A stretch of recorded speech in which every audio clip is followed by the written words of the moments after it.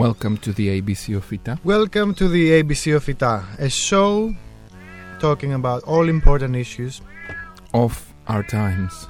of our times and of previous times What are the previous times?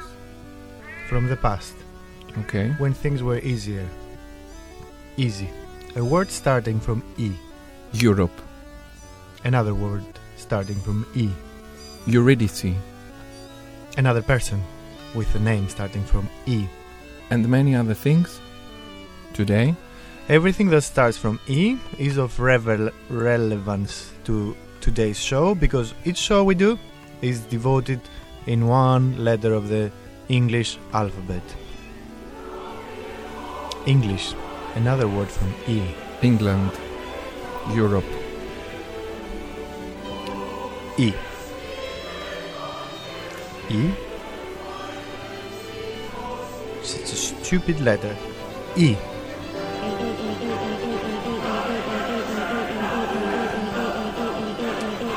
E. Europe 2018.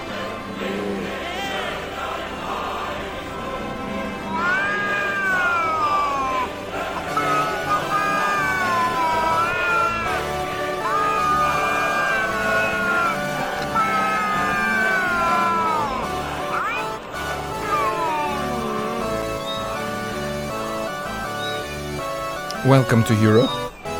How are you? I'm very well, thank you. How are you? All men become brothers when your tender wing lingers.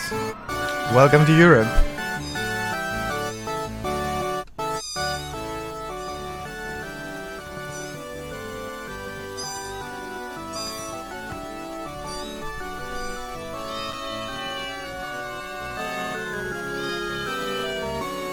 So what is FYTA after all? And what is this show?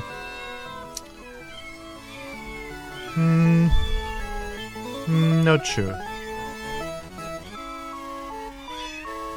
This song does not start from a band with an E. Really? Yeah, it's Beethoven. Oh, Starts no. with a B. So what has happened here? An accident? Yes.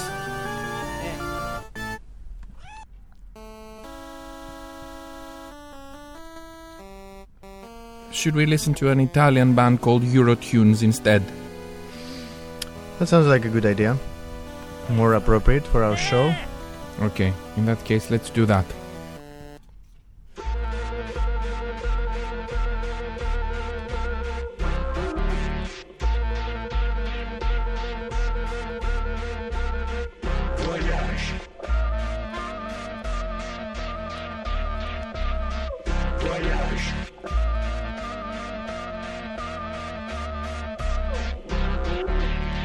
From Ibiza to maximum point, last time I surprised, we pause from Lord. We work in progress for Europe in action, we look in space, satisfy satisfaction. From Ibiza to maximum point, last time I surprised, we pause from Lord. We work in progress for Europe in action, we look in space for satisfaction. Flags on normal, flags on normal, flags on normal, flags on normal, flags on normal, flags on normal, flags on normal.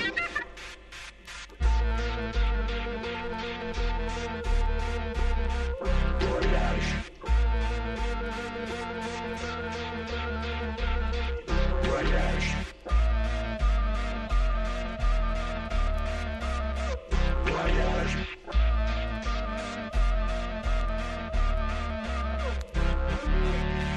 Way us up in a south of breeze, make it count and never cool. We work in progress for Europe in action, we listen DJs for propaganda. Way us up in a south of breeze, make it count and never cool. We work in progress for Europe in action, we listen DJs for propaganda.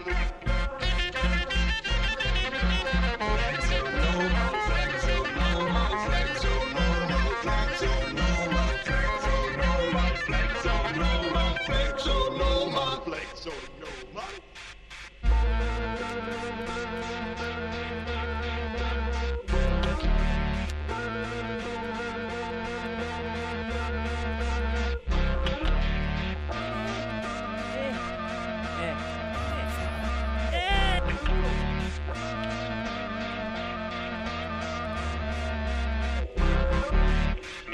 Positive, they show the truth. Cowboy face it, we wise. And if you know that what's the truth, shake the TV and shake the move. Positive, they show the truth. Cowboy faces, with wise. And if you knew that what's the truth, shake the TV and shake the move.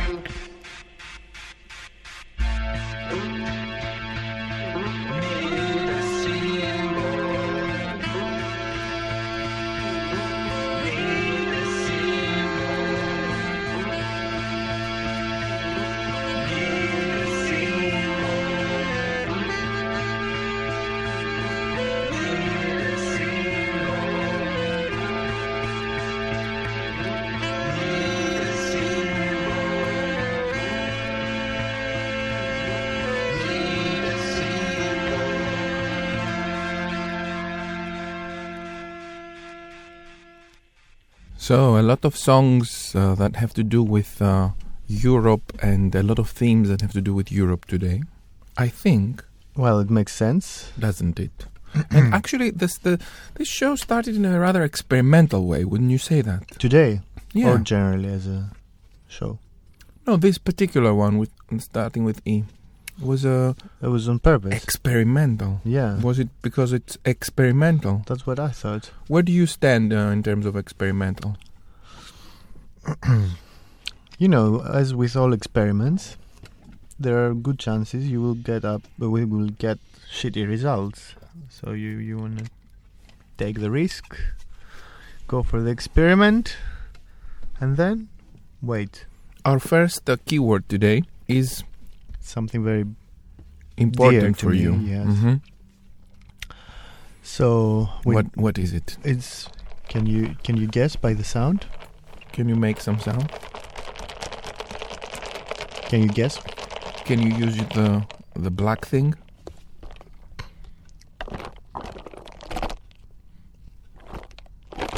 It's something liquid Yes.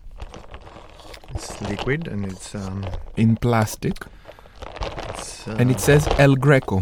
yes, it does. It is brown. What is it called then? It's espresso freddo. Okay, what is espresso freddo? I don't drink coffee, as you know, I know, yeah. so I don't know nothing about anything about coffee. It's a very interesting case, actually. Espresso freddo. Do you know frappe? I know frappe. Yeah. You remember how important it was for the Greek identity? Mm-hmm.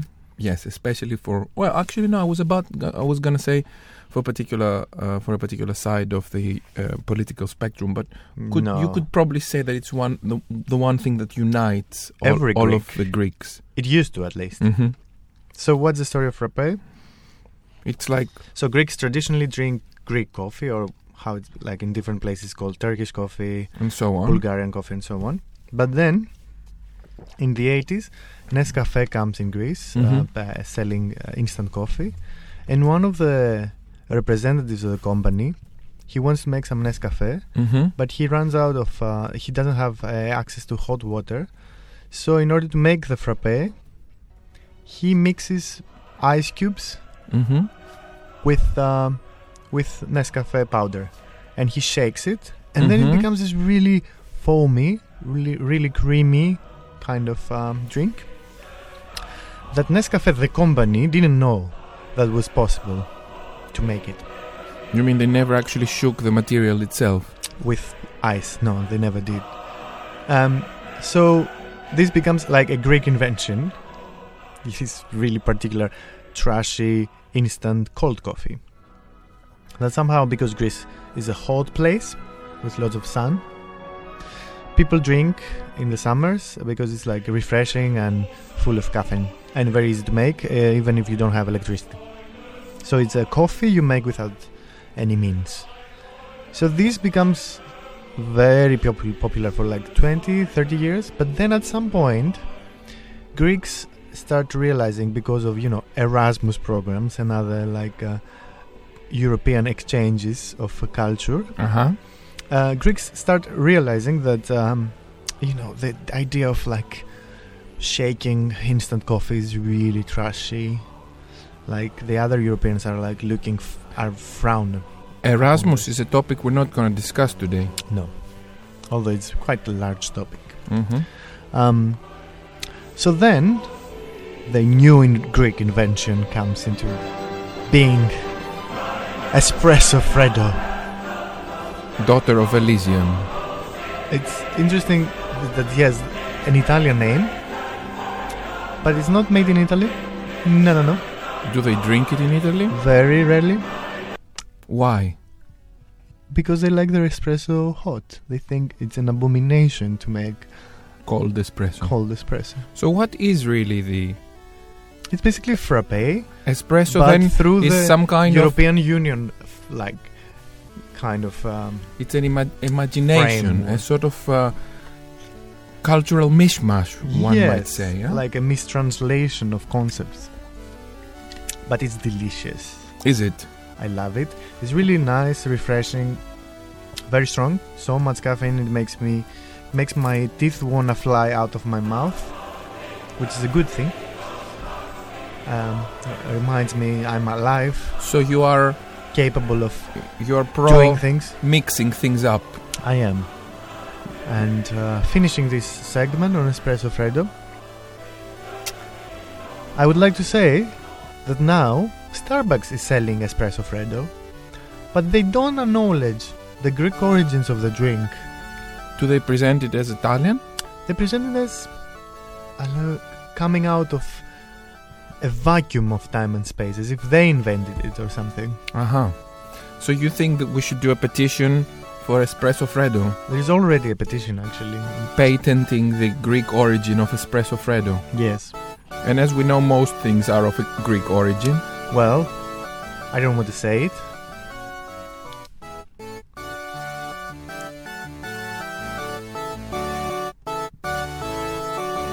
What about Australia? Let's go into a song from an Australian band called Equal Local. They like coffee in Australia. And they have Greeks.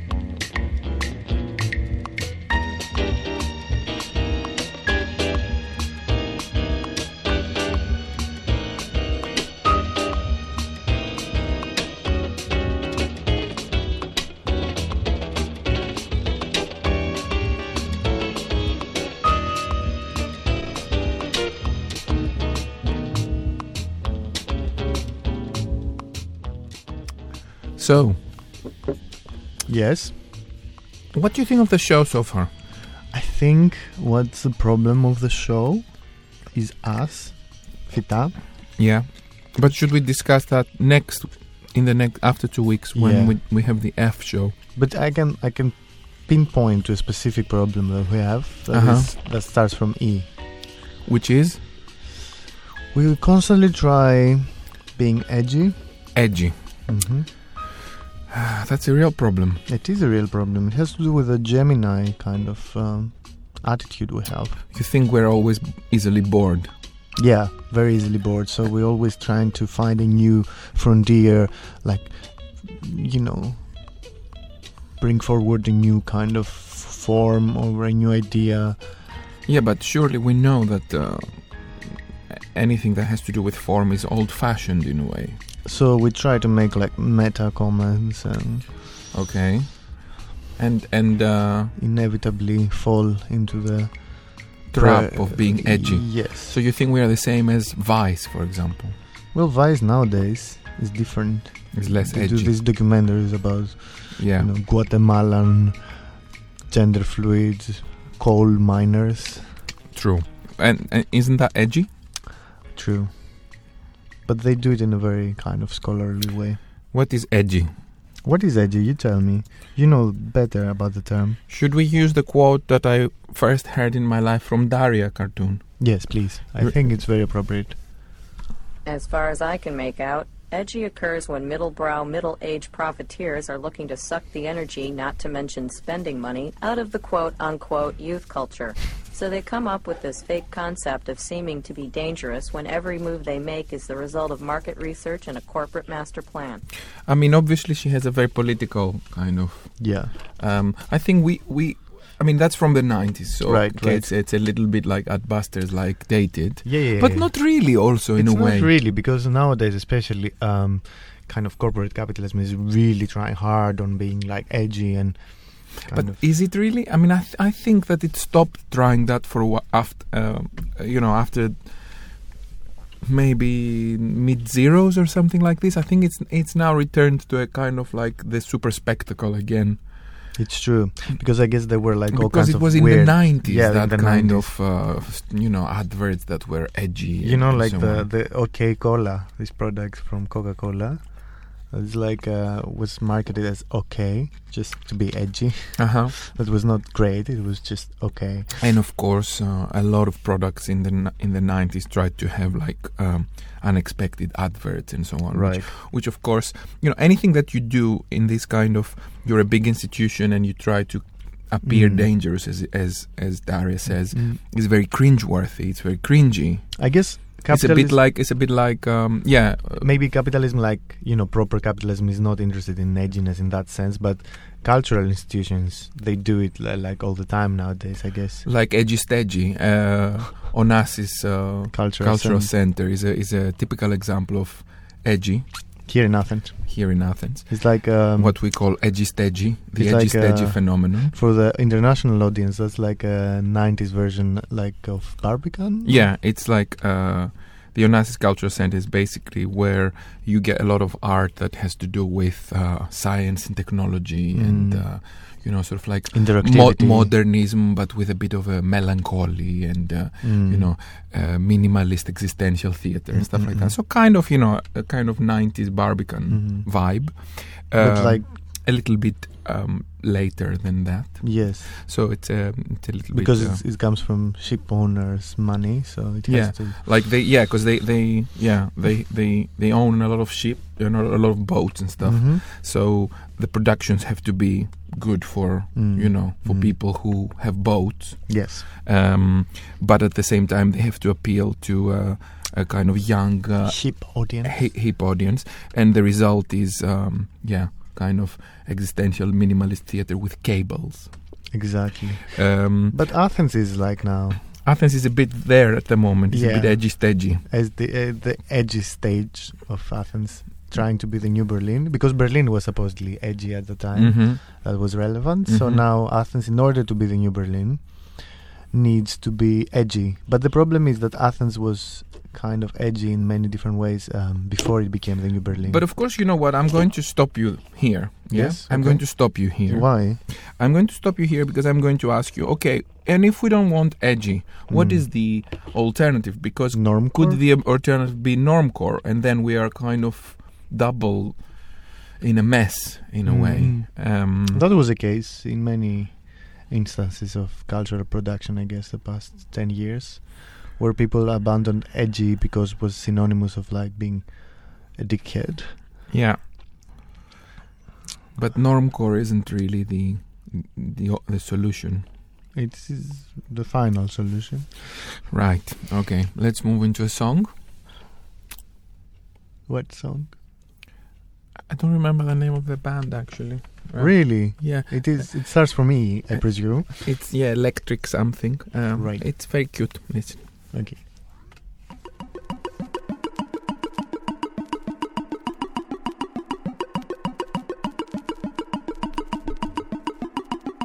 Well, you can dance some.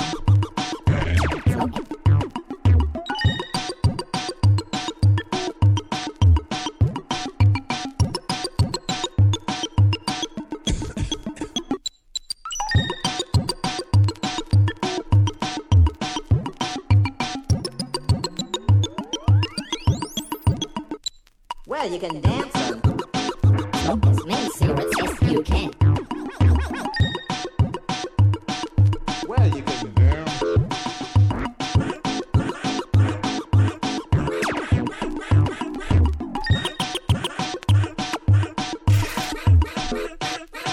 Well, you can dance some.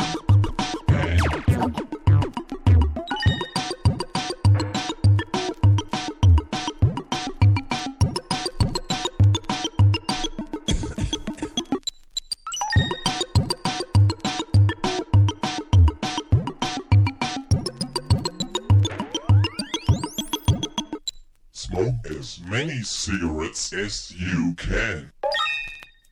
Very Smoke as beautiful. many cigarettes as you can. Did you like that? Very nice. Very good advice. We have health advice. Maybe in the future we should have like health advice line. What do you think about that? I would love to do it. I think I would be really good at this.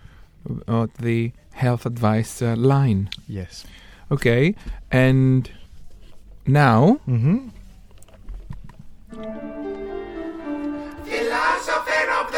Oh no, that was really early. are you ready for Philosopher of the Week? I am ready. And who is the Philosopher of the Week? It was a really difficult week Why? in the context of trying to find the philosopher of the week. Uh-huh. Why? Because there are many philosophers of the week. No, because the philosophers with names starting from E, Starting from they were not particularly exciting to me. But I had to. I chose two. My first pick was Mircea Eliade, who is like this anthropologist writing about psychedelics. like this. But it wasn't really a philosophical kind of decision. So then I went and picked Bracha Ettinger. Bracha Ettinger, she's Israeli. She's a fine artist, a photographer, psychoanalyst and philosopher. Okay. So as with everyone who does lots of different things, Mm-hmm. she's not amazing. No? is a vowel, a letter in the alphabet. E is a vowel, a letter in the alphabet. E is a vowel, a letter in the alphabet. E is a vowel, a letter in the alphabet. She's actually she's a good philosopher, but I didn't quite like her paintings. But okay, that's irrelevant because this segment is philosopher of the week. And also it's a radio show, so we cannot really show paintings. Yeah, good point. So Ettinger, she introduces this concept called the matrixial. The title of the book, wait for it, Metamorphic Border Links and Matrixial Border Spaces. Very easy.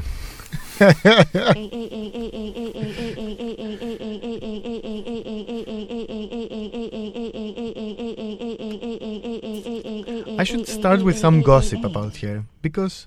Maybe you should end with some gossip about her. No. You want to start with a gossip? Yes. Okay, go on. But can you make it quick? Because every time there is Philosopher of the Week, Yes. it's like it drags on. Really? Yeah. But it's not like the show so far is so greatly paced. So let me do what I want to do, What you do best. which is gossiping about post-structuralist feminist philosophers. Exactly. So Braha, in this book, she has an introduction by Judith Butler, and Judith Butler is ecstatic about her work. Uh-huh. And I'm really suspicious. Why? Because Judith Butler, a very similar argument by Julia Kristeva about the semiotic, that is the maternal space of communication between the infant and the maternal body, she was accusing it as a essentialist. Okay. And then Braha comes with from a very similar perspective, like Lacanian psychoanalysis, and she talks about the matrixial, which is basically the womb, like the pre-life womb. The womb. Yes, that one. As a field of some sort of signification that disrupts the symbolic order. Very similar argument to Kristeva's, in my opinion. And I'm not being anti-Semitic here. Okay. And Judith Butler is praising that and calling Kristeva essentialist. Why is that? Why is that? Because she has an affair with Braha.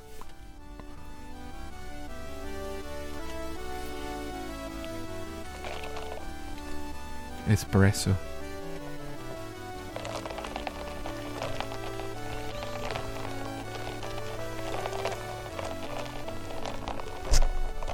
But apart from the gossip, do you have something else to tell us? Yeah, the matrixial. I can talk about the matrixial. It's so fucking difficult. I was reading the book like... I want you to summarize it in 2 sentences, honestly, because I don't think our audience has time for this. Okay. So, if, like, the matrixial basically is this mythical space where we existed before we entered language, right? Right. And before we entered any kind of sensorial world, anyway. So how can we access this? We cannot, Braha says. And she uses the metaphor of Eurydice. Okay. Eurydike. So in the infamous myth, Orpheus goes back to the underworld to bring Eurydice back. And 1 second before they are outside and free to live their love, he turns to see her and she disappears. And for Braha, this is very good example, very good metaphor for talking about this early childhood. We know it's there, and we desperately want to bring it in the light so we can kind of inspect its inner life. But every time we try to do it, we make the same mistake. We look at it, and it disappears. Okay. This is I tried. The 2 sentences were not quite 2 sentences, but I tried to make it very compact. The womb? Where does the womb come? What do you want from me? I'm trying very hard to summarize this argument. I want you to make sense. It's not my fault that post-structuralism is very difficult to read in 2 days. Why did you choose this philosopher if you didn't understand her work? Is it because you think that you can understand anything from this world? Yes. I'm really sorry. But I think what's interesting about her work is clinically, I think, if I understood correctly, she says that the whole project of psychoanalysis is oriented towards making peace with the violence of the father interrupting the relationship with the mother. And she says that actually we should also work to somehow improve our relationship with our mothers, who we unconsciously hate for letting us out of the matrixial order. Thank you. Thank you too. And we move into an Austrian band called the Erstes Wiener Heimorgelorchester, which means the first Viennese home organ orchestra. They have done a whole cover of The Man Machine by Kraftwerk.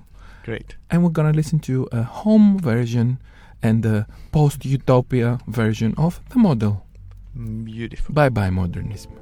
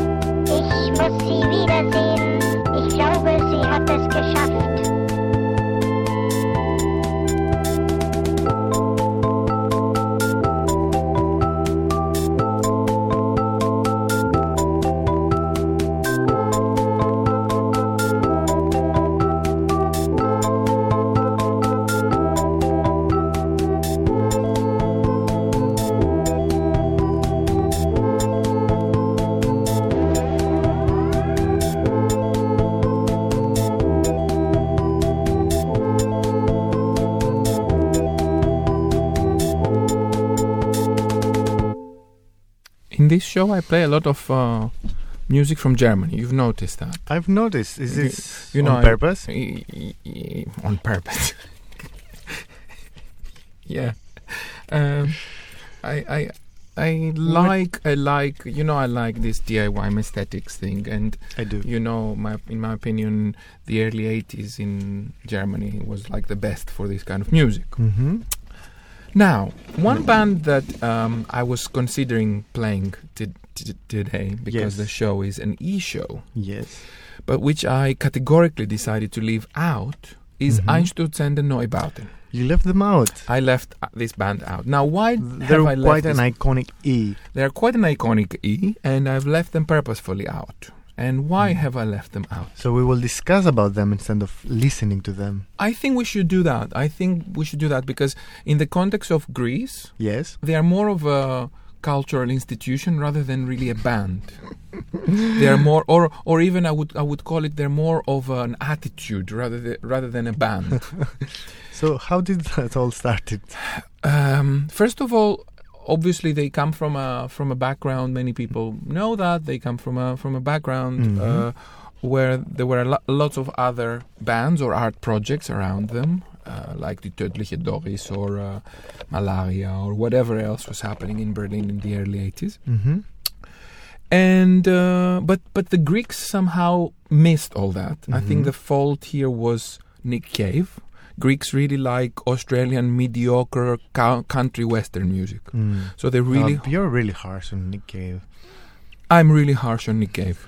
And so the Greeks really like this. And so they like Einstürzende Neubauten as a kind of parallel effect of that. Now, how is it related? I'm lost.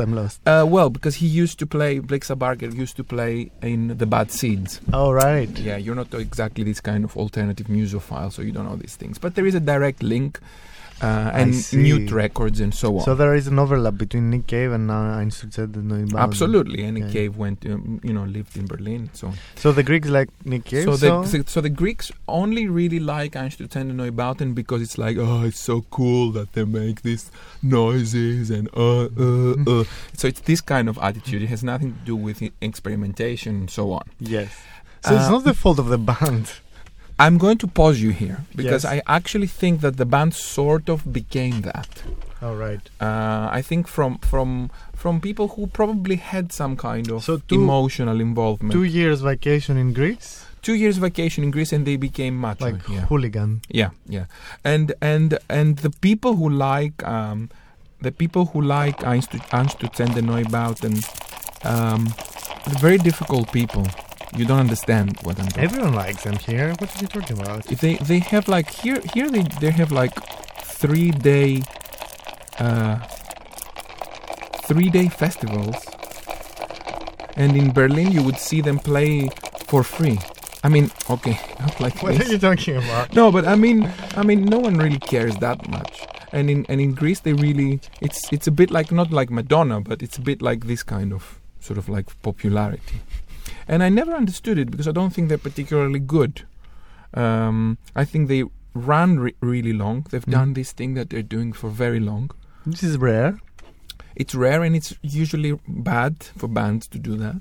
Also Scorpions do that. Another band from Germany that I feel sort of similarly to Einstürzende Neubauten. And they've run really long, and they are very successful in Greece.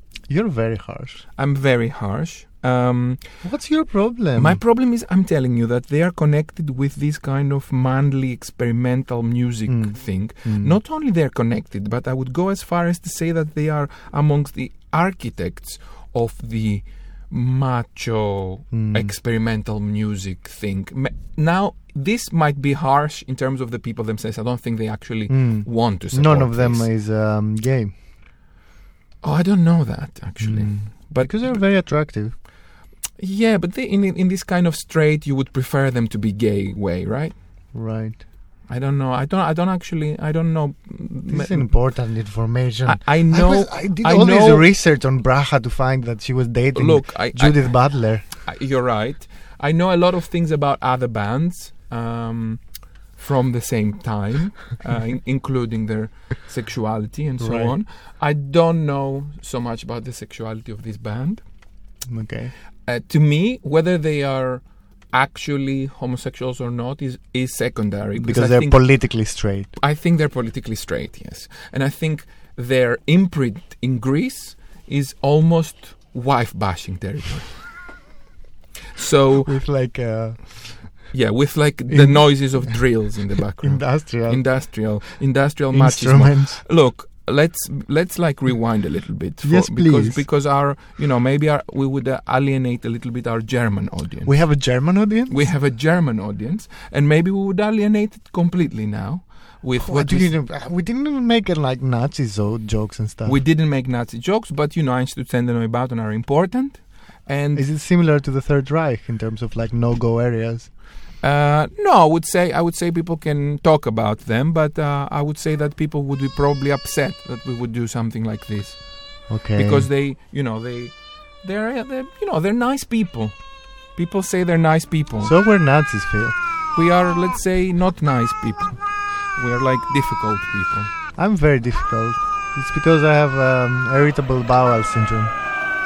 It's really difficult living with irritable bowel syndrome. There are things you can eat, and then at some other day you cannot eat them. But this is not the fault of Einstürzende Oh, Neubauten. come on, you know it is. You know it is. But you know what? I want you to know that I really like German music. We've played a lot of German and music. I like German men. You like them. I really value tallness. They're extremely tall. I really like that. When was the last time you were in Berlin? It's been a while because you moved away, so I have very little reasons to visit this terrible place. But it's got very tall people, and I thought you would like that. Well, there are tall people in Amsterdam too. It's not that I'm going to the Netherlands anytime soon. I'm going to play now one of my favorite bands from Hamburg, right? Called Die Egozentristen 2. And they are, you know why? Apart from the fact that they have a fantastic sound, they are one of the few, or maybe the only case in music history that we have a consciously synth experimental band consisting only, not band, but like a whole scene consisting only of teenagers in the outskirts of Hamburg. That's very, very beautiful. I like scene. Hamburg actually. Why? Because of the work ethic. It's a beautiful city. You've never been there. I've never been there.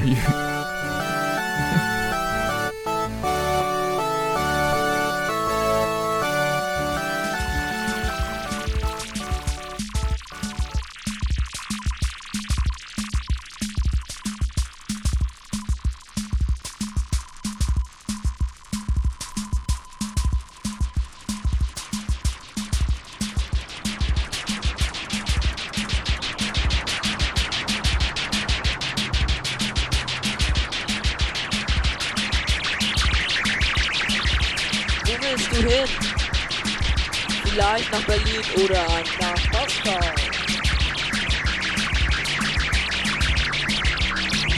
Die Bundesbahn steht zu Diensten. Du denkst, das ist ja geil. Doch was steht da am Fahrkartenautomaten? Kinder ab 12, 2x70. Wie das wohl in 20 Jahren sein wird.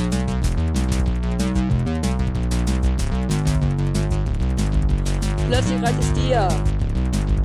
Du trinkst dir einen ab, steigst dann in die Bahn und steckst sie an. Bundesbahn fahren, Bundesbahn fahren, Bundesbahn fahren, Bundesbahn fahren. Wir wollen alle Bundesbahn fahren. Bundesbahn fahren.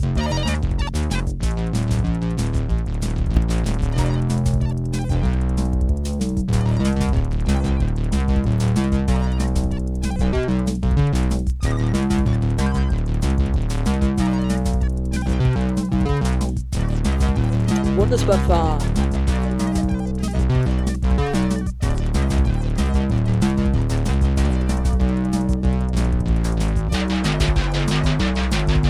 Dabei hast du dich doch vor einer Woche noch rausgeschwert.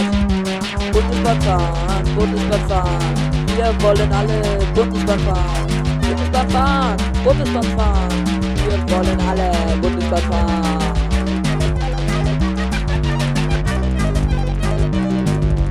Wo willst du hin? Vielleicht nach Berlin oder nach Moskau. Die Bundesbahn steht zu Diensten. Du denkst, das ist ja geil. Doch, was steht da? Fuck an den Automaten. Kinder ab 12, 72. Wie das wohl in 20 Jahren sein wird. Plötzlich reicht es dir. Du trinkst dir einen an. Steigst in die Bahn und steckst sie an. Bundesbahn fahren, Bundesbahn fahren. We're back. We're here at the Beton 7 Art Radio. This is the ABC of FYTA. We are FYTA, and we are presenting shows. Every week, a different show on a different letter of the English alphabet. Today, we're discussing E. Words starting from E. Bands starting from E. Philosophers starting from E. Everything starting from E. And the next concept is ears.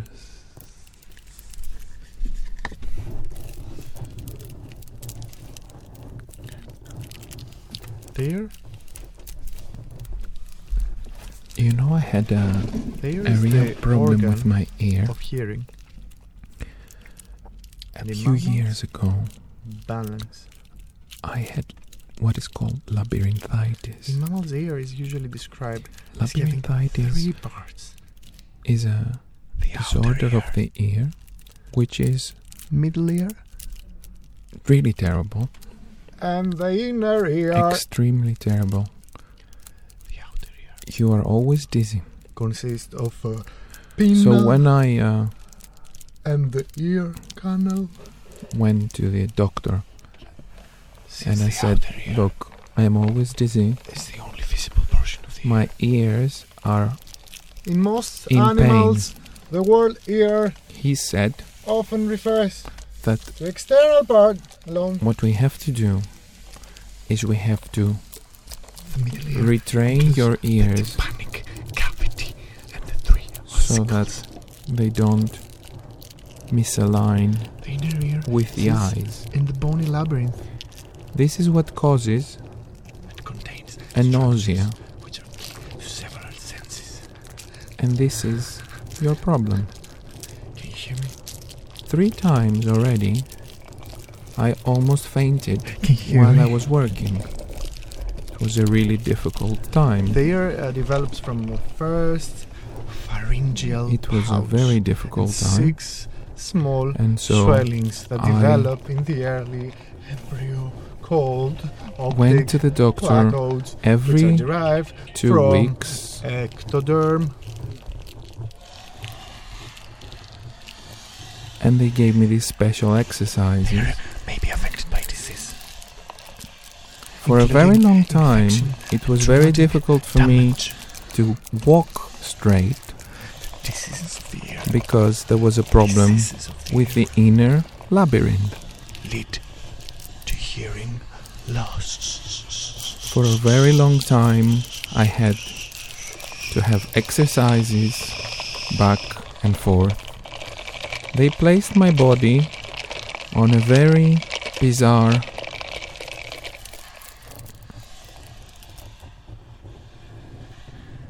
The ear medical is the organ of hearing, and in mammals, balance. machine, The ear is the organ of hearing, and in mammals, and the machine mammals, spinning me around balanced for hours mammals until I could Can you hear me? align Can you hear me? ears Can you hear and me? eyes. Can you hear me? It took 3 months for me The ear is the organ of hearing. to not have nausea any longer. Has been adorned by earrings. But finally I was cured. Other jewelry. Some people say that in hindsight, Vincent van Gogh Human suffered from labyrinthitis, ear. the same inner ear infection as me. Human ear. And this is what made outer all his paintings so swirly. Middle ear.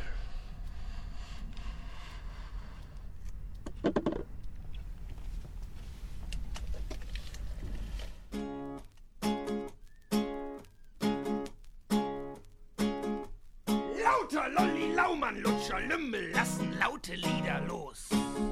Neue Welle ist zur Stelle und in Hagen waren die Wellen immer groß. Lauter Lolli, Laumann, Lutscher, Lümmel lassen laute Lieder los. Neue Welle, neue Pelle, mit Verpackung macht man auf die schnelle Moos. La la.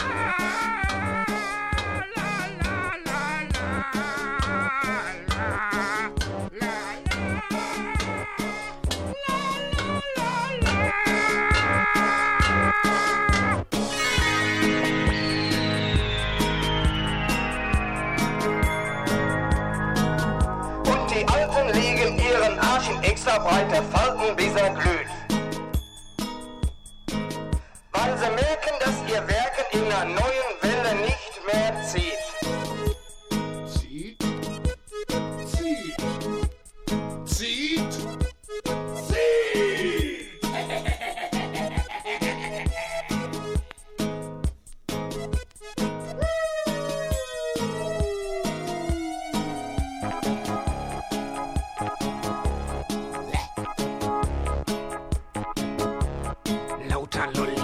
Lutscher, Lümmel lassen laute Lieder los. Neue Welle ist zur Stelle und in Hagen waren die Wellen immer groß. Lauter Lolli, Laumann, Lutscher, Lümmel lassen laute Lieder los. Neue Welle, neue Pelle, mit Verpackung macht man auf die schnelle Moos. Lauter Lolli, Laumann, Lutscher, Lümmel lassen laute Lieder los. Lauter Lolli, Laumann, Lutscher, Lümmel lassen laute Lieder los. Lauter Lolli, Laumann, Lutscher, Lümmel lassen laute Lieder los. Lauter Lolli, Laumann, Lutscher lassen laute Lieder. Lauter Lolli, Laumann.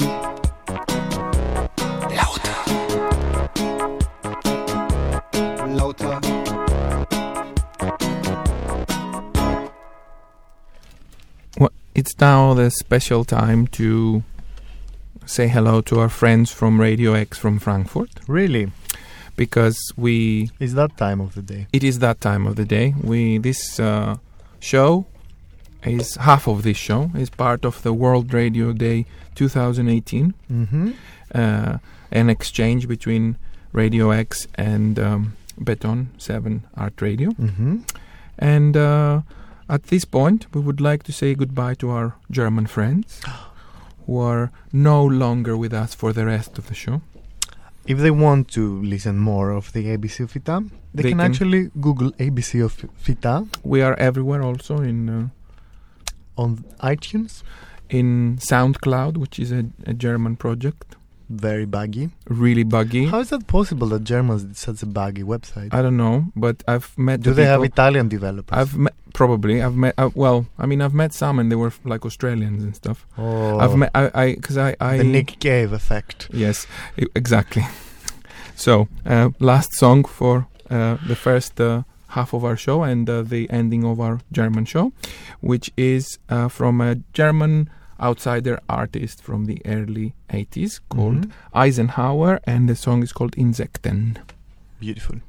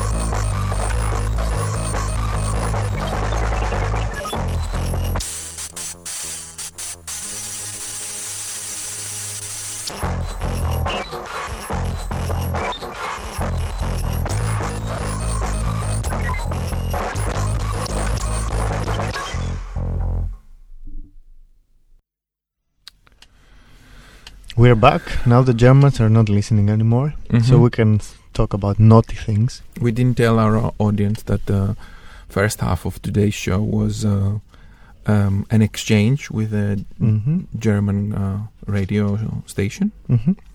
That was the first half. We gave them our bit. It was reasonably naughty. Was it? Reasonably. I mean, it wouldn't be of particularly clever attitude or good to taste to talk about Nazism and stuff like that. I think I did a little bit. You did a little bit, but you kind of like made a joke about Right. not doing it in a way, so it should be okay. I think the European part was Quite good, appropriate. Quite appropriate. I'm happy with that first half. I'm very happy with that too. And a new concept, a new day, a new hour, a new Europe. It's the second half of the show. Second half of the ABC of FYTA E episode. E. Epsilon. Epsilon, like the ancient Greeks would say. E. E. E. E.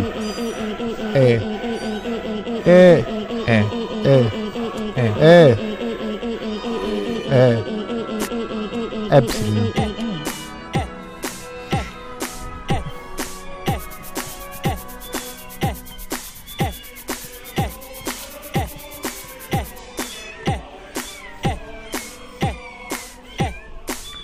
What is so special about E? I want to talk about a very important topic now. Do you? Yes. Very important in my life, very important in many people's lives. What is it? The evil eye. The evil eye. Do you know what the evil eye is? No. It's a cultural phenomenon.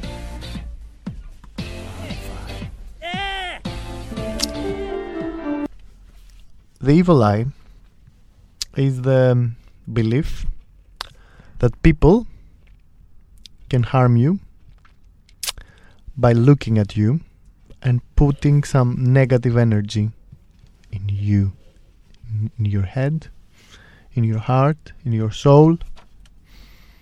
The evil eye. Yeah, we need some mystical music to accompany this part of the show. So the evil eye is a phenomenon that occurs in many different cultures across the globe. From Greece to India to South Africa to Native Americans.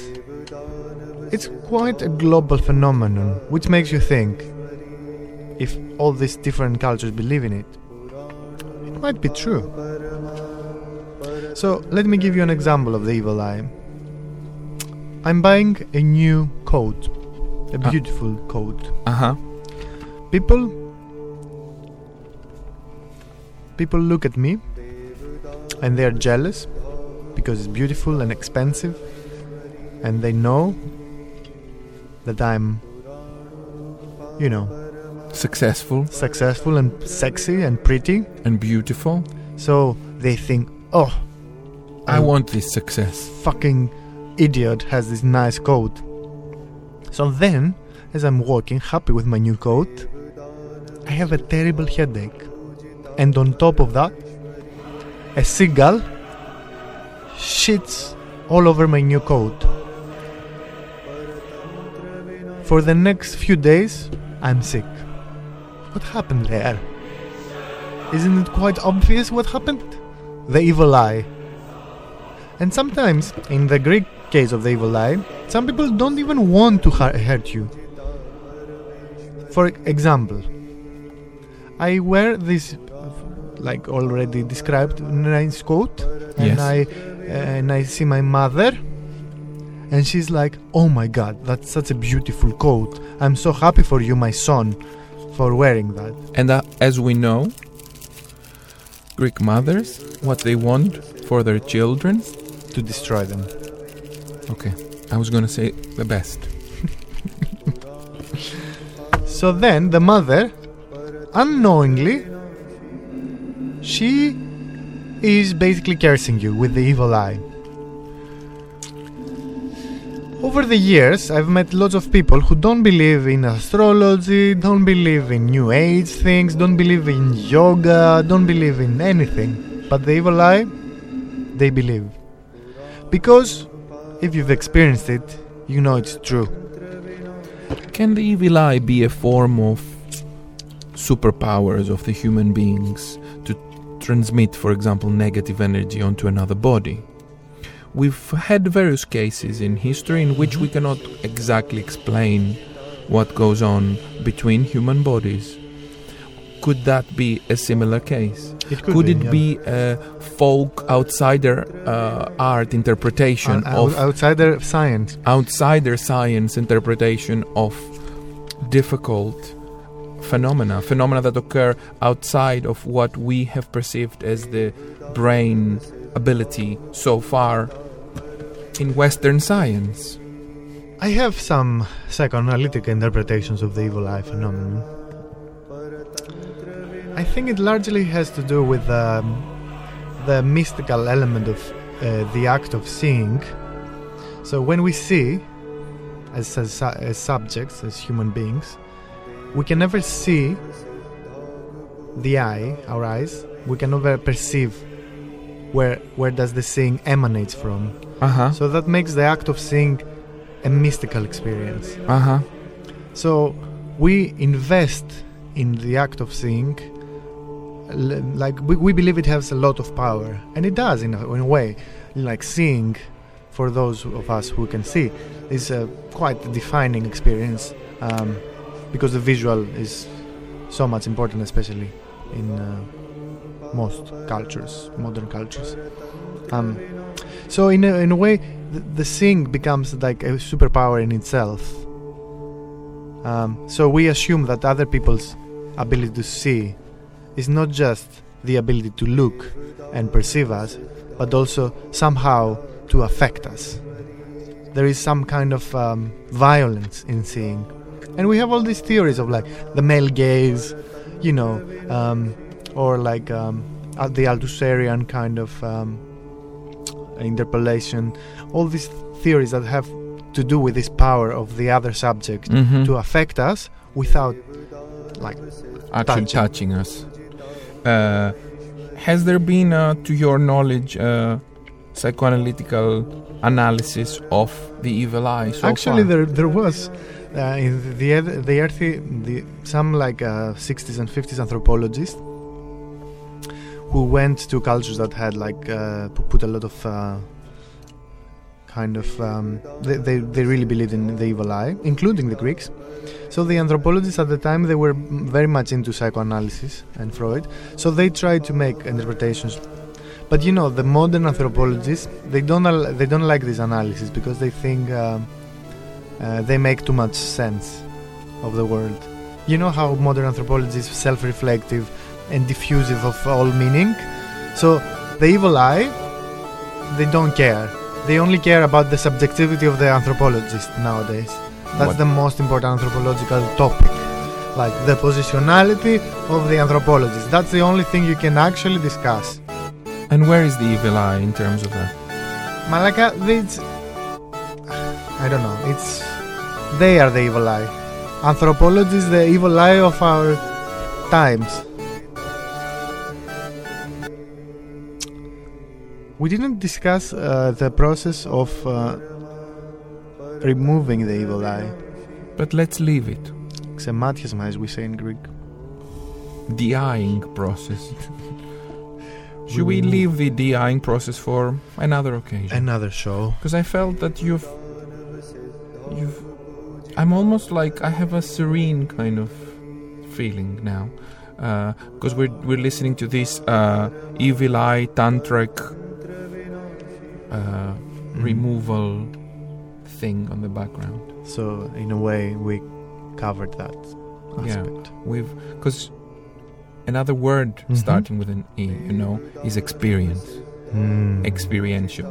And many people say that FYTA is a very cynical project. But is it? They are fools. They are fools. We believe it with our own bodies. Flesh and blood. And shit. every second week, we are here. We're giving our voices, we're giving our bodies for a full experience. And for what? For nothing. Because the artist, what is the artist nowadays? Nothing. The victim. The victim of society. Yes.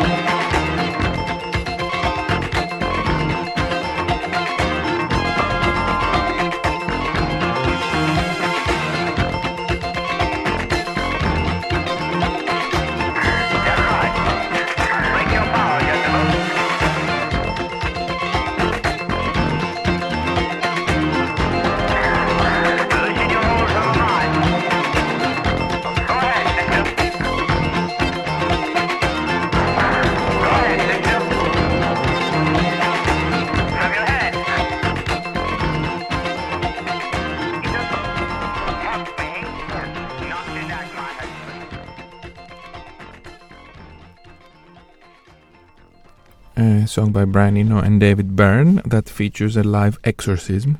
And of course, exorcism is a form of de-eyeing ritual. De-eyeing, I don't think it's a valid term. What would you, I mean, maybe it's my term, but what would you call it? The removal of the evil eye? It's really difficult. De-eyeing. De-eyeing. I mean, it's difficult because it would have, it's a lot of vowels. Yes. De-eyeing. It's almost like a Finnish word. Right. So yeah, let's move into something similar. Similar?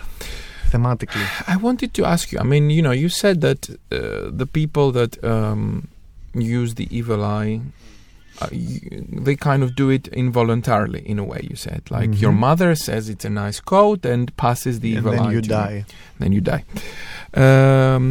It was like the last coat you wore and so on. And she thinks about it. Yeah, and holds it precious. But isn't the evil eye also to do with enemies to an extent? I mean, yes. Is it really, I mean, okay, yes, friends can do it, but isn't it mostly enemies that do it? To be honest, I think so too. So the evil eye is mostly consciously, subconsciously given. So, I mean, do you understand what I mean? No, I wanted to be, in my analysis of the phenomenon, I want to be inclusive and say, oh, it's not always your fault, but sometimes it happens. Okay. But let's move a little bit into another word, which is enemies.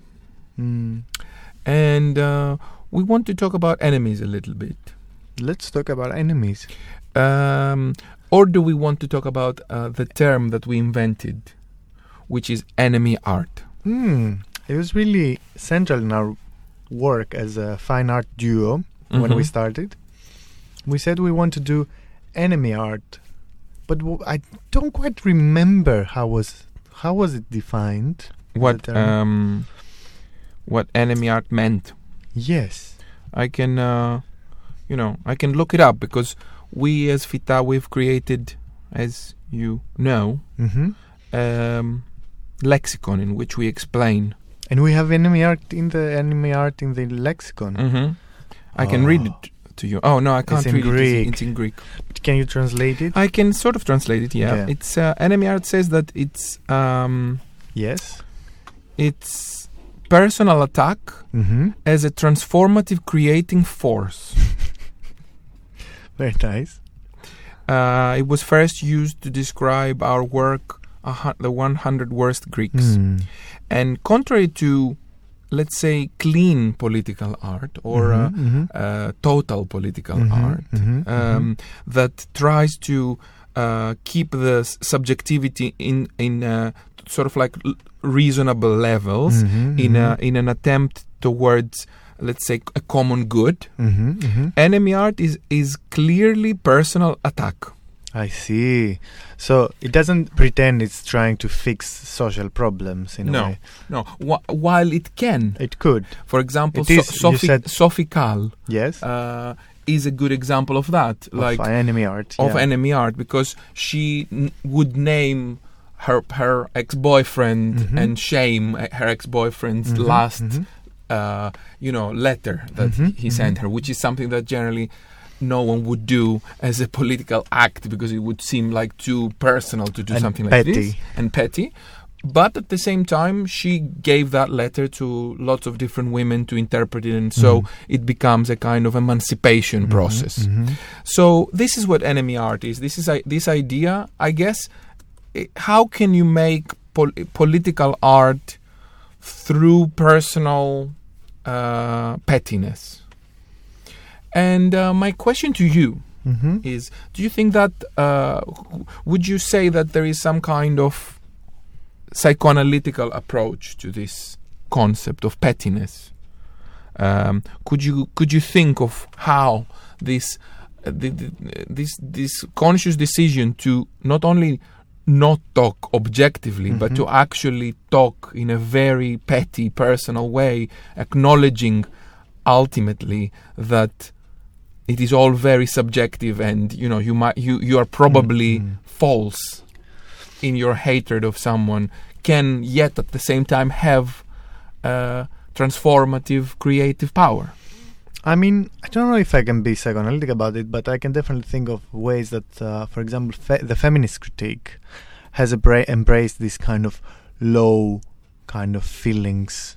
How feminist critique has embraced, for example, like all the things that the male sober, intellectual life has deemed, unworthy. And I think pettiness is definitely one of these things that kind of are the women's kind of feeling. The men can be angry, the women are petty.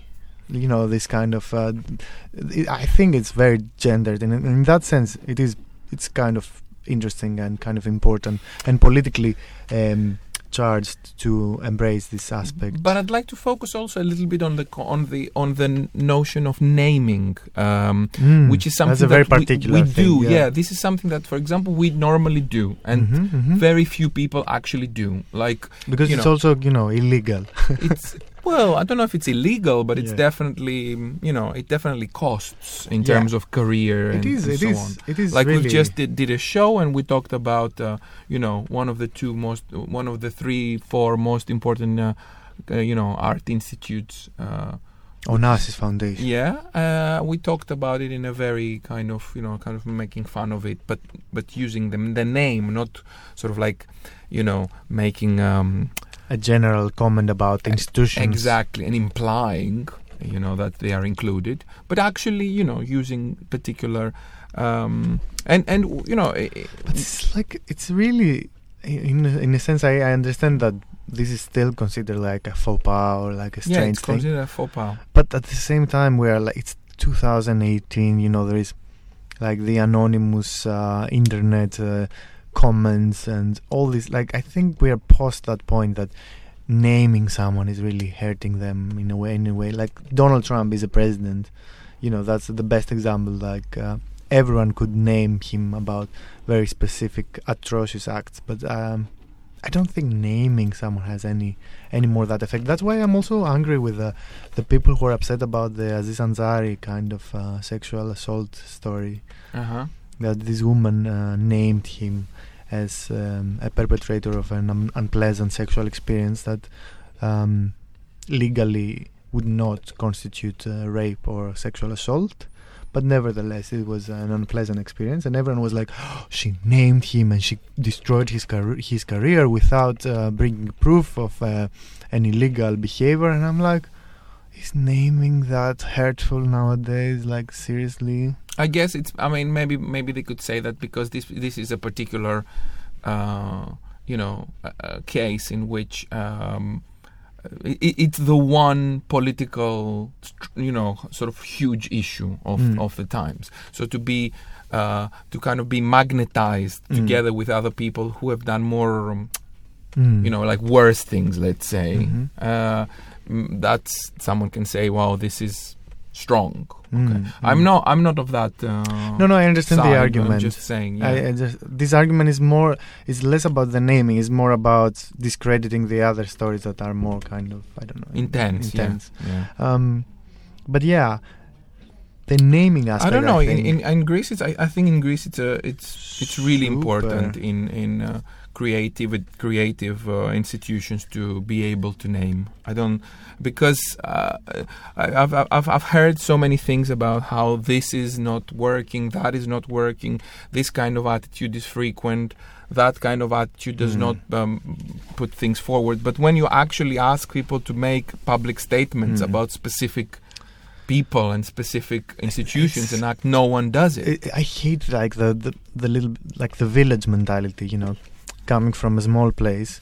This is the pinnacle of the village mentality that we all know.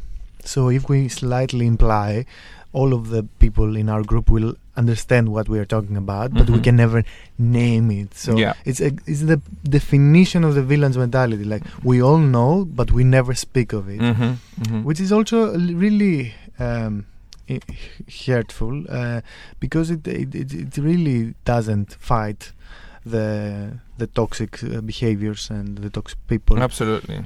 It's just, or not even toxic at the end of the day. It's sort of, it has become a point where, to say, like one artist to say, I don't like this artist because they do that, and I don't mean they sexually abuse people. I mean, like, their work is conservative. Right. Like, this has become a kind of a strange thing to do, and you're thinking, what the hell has happened here? I mean, in a sense, this naming process is almost humanist because it opens up the possibility of a dialogue. Mm-hmm. So you name the person, and the person can address the issue. Mm-hmm. It's almost like a humanist approach. Mm-hmm. So enemy art is humanist. Yes. So if you don't have any enemies, then it probably means that you are garbage. Maybe. So, let's move into a song.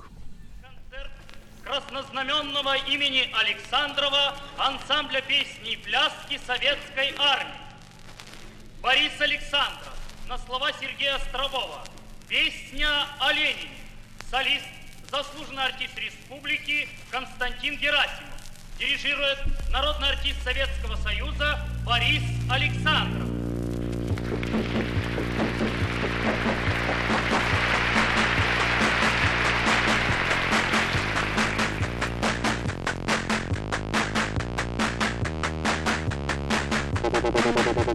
Moscú está helado.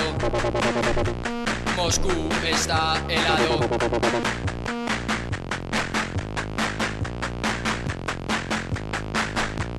Lenin tuerce la mirada, la muchedumbre lo aclama. Nadie está en la Plaza Roja, nadie sale de la fábrica. Moscú está helado. Moscú está helado.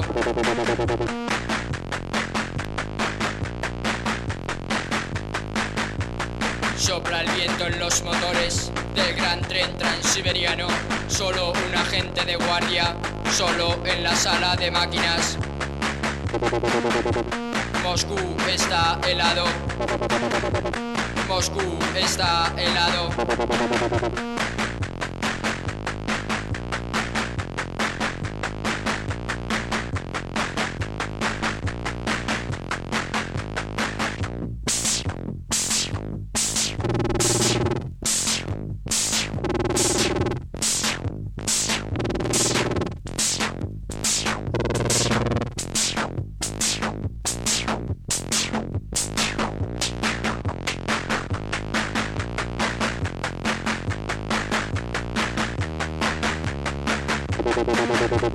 Moscú está helado.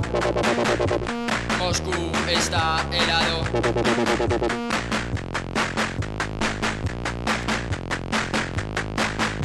Descansan las fresadoras, los puentes vulcanizados, las cintas transportadoras, los ejes y las poleas. Moscú está helado. Moscú está helado. Todo está helado. Moscú está helado.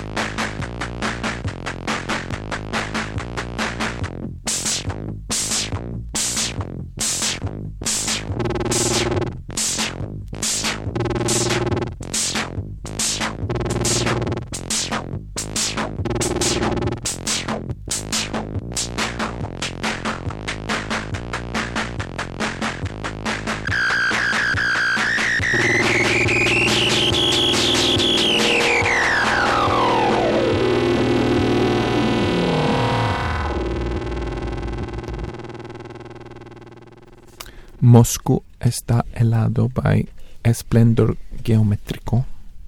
Spanish band talking about Moscow. As you can see today, we've been very inter-European. You've noticed that this has been running through. To say I like the music today will be a lie. Okay. Another word from E. To say that you have any knowledge of music would also be a lie. Appropriate. Another word starting with an E. You know what time it is? What time is it?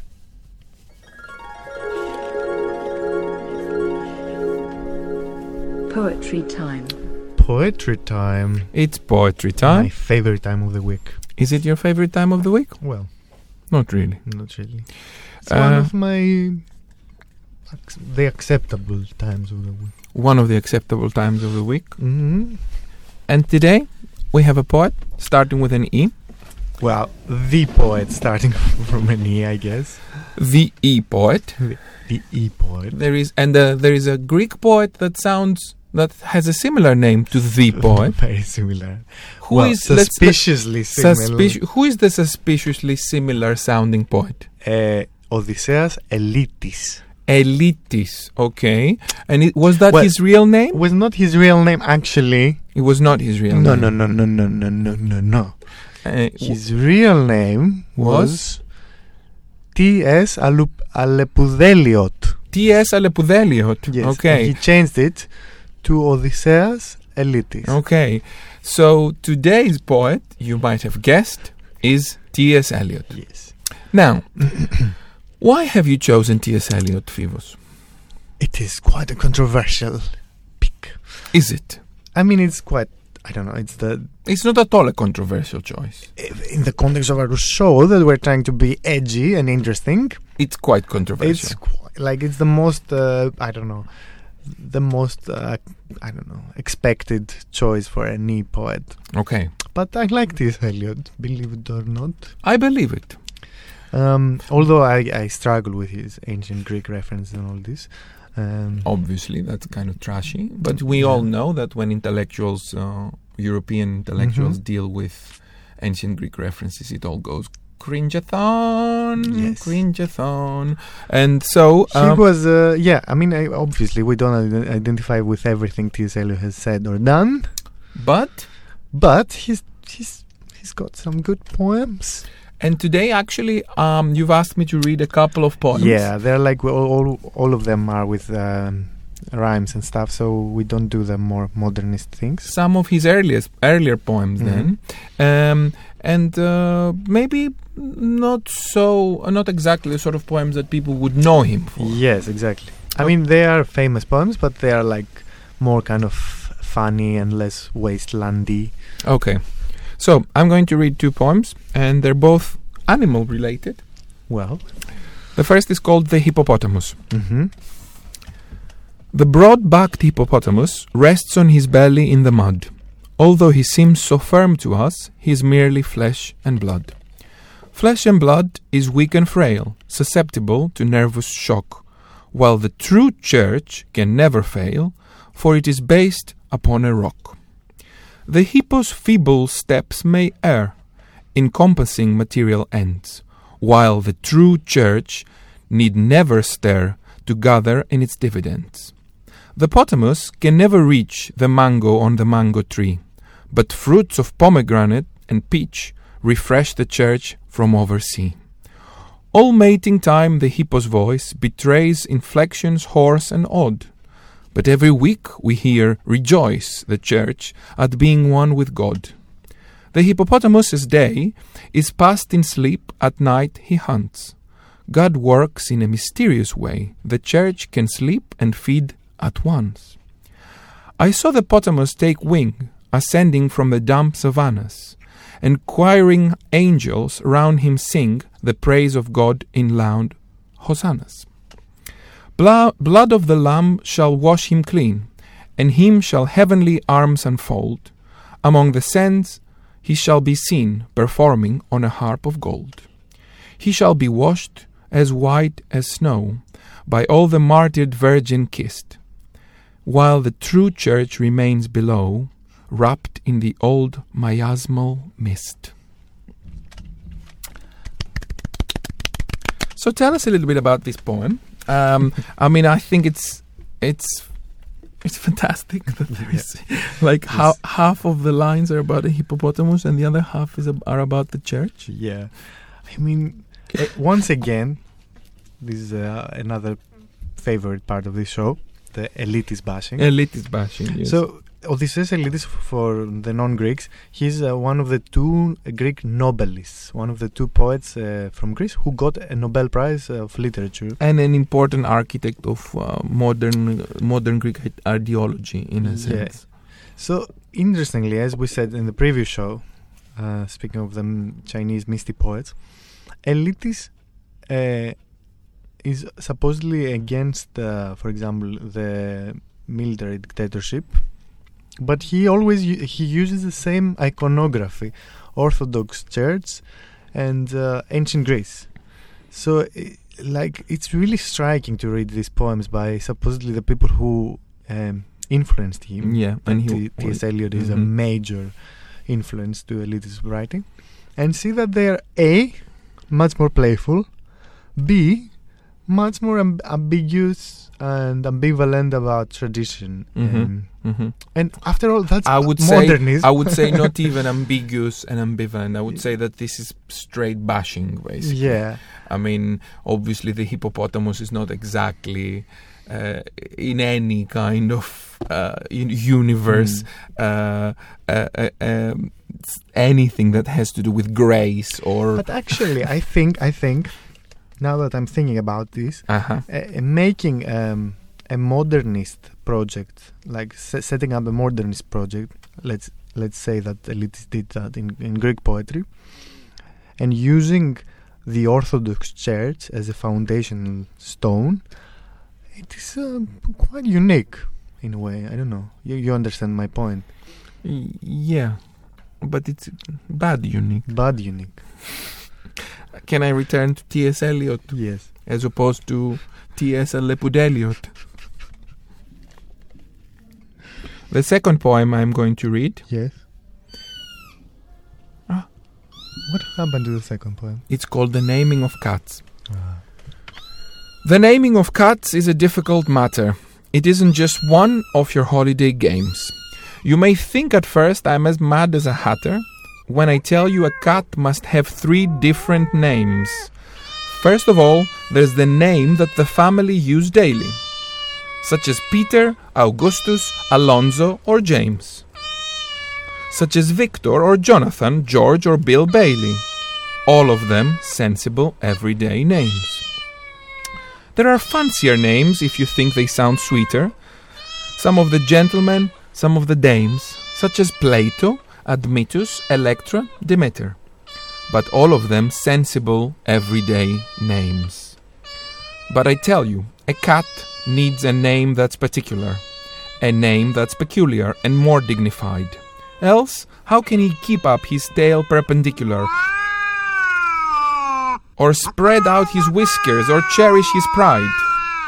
Whoa, this cat is intense.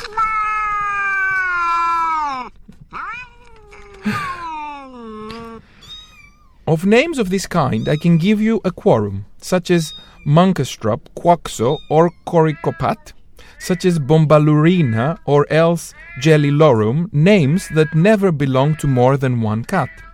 But above and beyond, there's still one name left over, and that is the name that you never will guess, the name that no human research can discover, but the cat himself knows and will never confess. When you notice a cat in profound meditation, the reason I tell you is always the same. His mind is engaged in a rapt contemplation of the thought of his name, his ineffable, effable, ineffable, deep and inscrutable, singular name. So, cats. It actually became later on the second song of Cats, the musical. Really? This poem, yeah. I like this idea of cats having so much... I don't want to go too much into cats. Yeah. Because it's not the seesaw show. It's an e-show. But I like the idea of cats having so much naming what's the word I'm looking for? I don't know. Agency. Right. Because it's a bit like the, meme cultures and kind of what has happened in post-internet world with cats. Cats have become really like the thing. Well, I mean, it was a thing since the Pharaoh times. True. The shit. But yeah. T.S. Eliot. Thank you very much, T.S., for this lovely interval of sweetness. Mm-hmm. Let's move into a song. Ella Ice.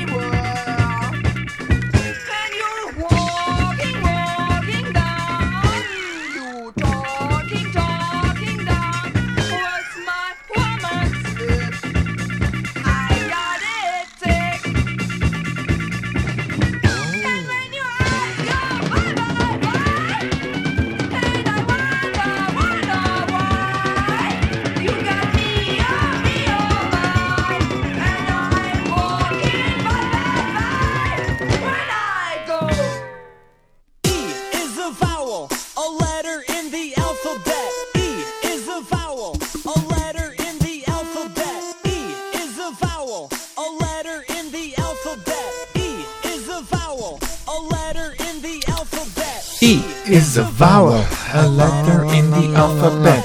E is a vowel, a letter in the alphabet. E is a vowel, a letter in the alphabet. E is a vowel, E is a vowel, a letter in the alphabet. E is a vowel, a letter in the alphabet. E is a vowel, a letter in the alphabet. E is a vowel, a letter in the alphabet. So, first of all, I want to correct something, because we are most of all interested in factual truth. Okay. We said that those were from the early period of T.S. Eliot, but actually the Cats poem, it's from the late period. It's from a late period. Yeah, it's much, much later. It's fantastic that we cannot, I mean, although you made the point about... It's from 39. Yeah, although you made the point about how it's... that it's interesting that it's a modernist but with a sense of humor and playfulness and so on. Even making this point, us instinctively cannot even believe that someone can actually return to this after having written The Wasteland. yes. It's fascinating. The Greek existential void, vacuous of any kind of meaning, has been tattooed on our brains. Absolutely. And we cannot even believe that someone can use humor later in his life. Yeah, true. What is next? What is next, Phil?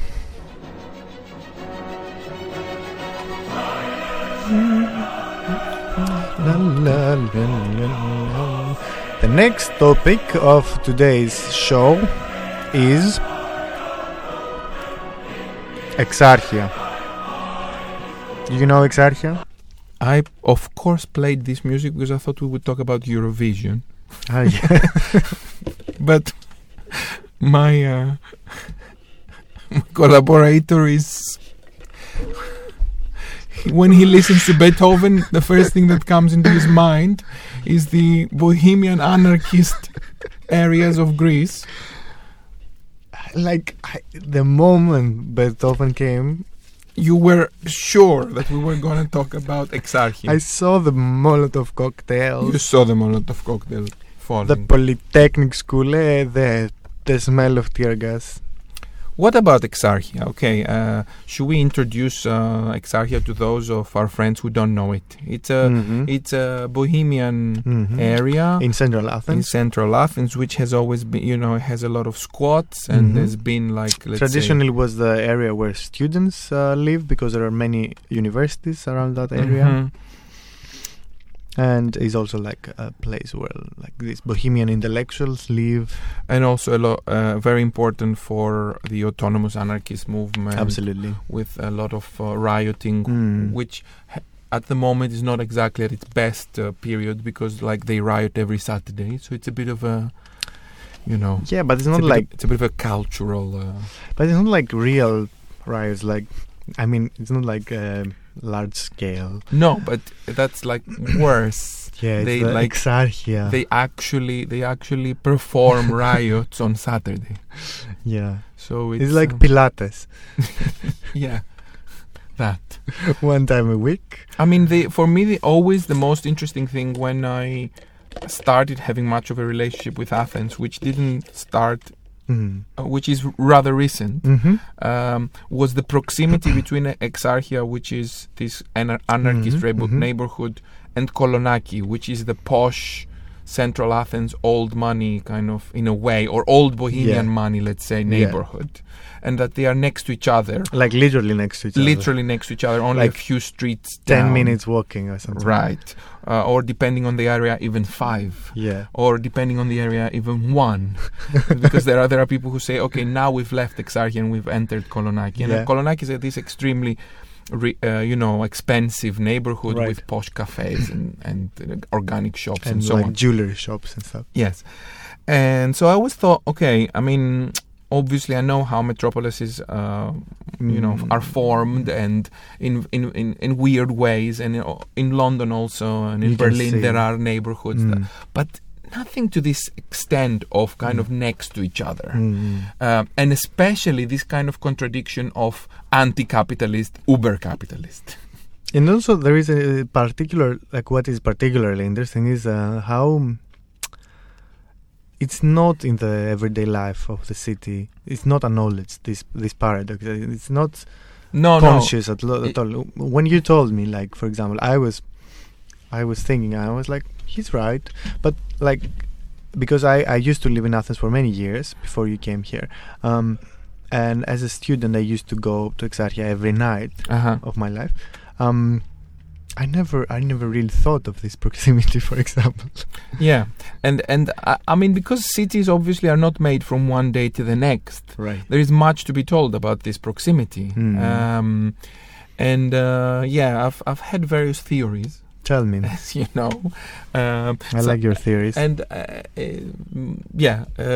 mean, one theory I've had is that the families that make the population of Exarchia and Kolonaki are essentially the same families. Really? It's just that let's say if a family has one or some enfant terribles and then some good kids, the good kids go to one side and the bad kids go to the other side.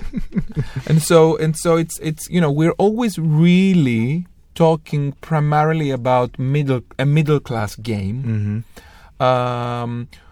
Because, for example, Exarchia does not have the same. Even if you look at it now, that there are a lot of migrants and refugees and so on. Exarchia does have some, but it's definitely not the migrant most, central as Victoria or Kypseli or Patissia or something like this. Absolutely. It's still quite expensive to rent. For example, is in a way expensive, despite the fact that the rents in Athens are now after the crisis are quite cheap. Exarchia is still kind of expensive. Yeah, and it was interesting how the Documenta people kind of went to not to talk about Documenta again, but they went to Exarchia, the D word.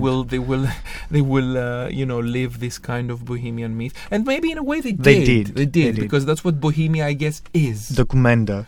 No, but and Exarchia. Saturday riots. Exarchia is Bohemia because it's this sort of idea that there are money around. It's definitely not kind of like hyper-capitalist kind of. Oh no, I don't mean that. It's for sure it's not hyper-capitalist, but it's definitely not like old poverty. Right. It's definitely not generation to generation poverty. Absolutely not. There is some kind of cultural access to information. Absolutely. Which means that if we look at the classes not in a pure financial sense, but from the sort of things that we can learn from a society like in the UK. It's exactly this kind of bohemia that Exarchia falls under. Maybe that's the reason, like the proximity to Kolonaki, that is like there is this new metro line that is designed in Athens, and it will connect Exarchia to Kolonaki, one stop, obviously. One stop, yes. And I think for many people who love Exarchia and the Exarchia kind of vibe, this will be the end. They think that this metro line poses an existential threat to the neighborhood. Absolutely, yeah. And because it is one stop. And one stop. And 3 stops to Psychiko also. So it's a very interesting line. Yeah. Exarchia. The neighborhood that we learned to love, and now we never go to. Now we deconstruct it. There are some good things in Exarchia. Let's leave Exarchia and move to for a minute to New York. ESG, Tiny Sticks.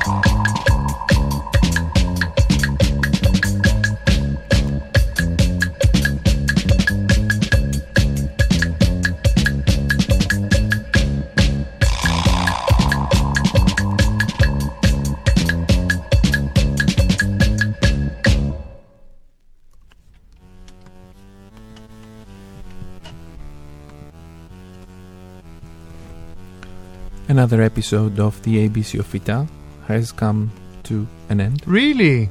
Yeah, time flew today, didn't it? Yeah. Why do you think that was? I don't know. Maybe because we had a delicious espresso freddo from El Greco cafe stores. El Greco, of course, the one of the important Greek painters. We should play some painters in our show.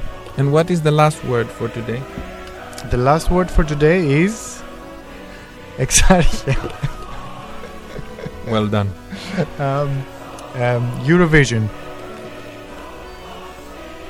The Eurovision Song Contest.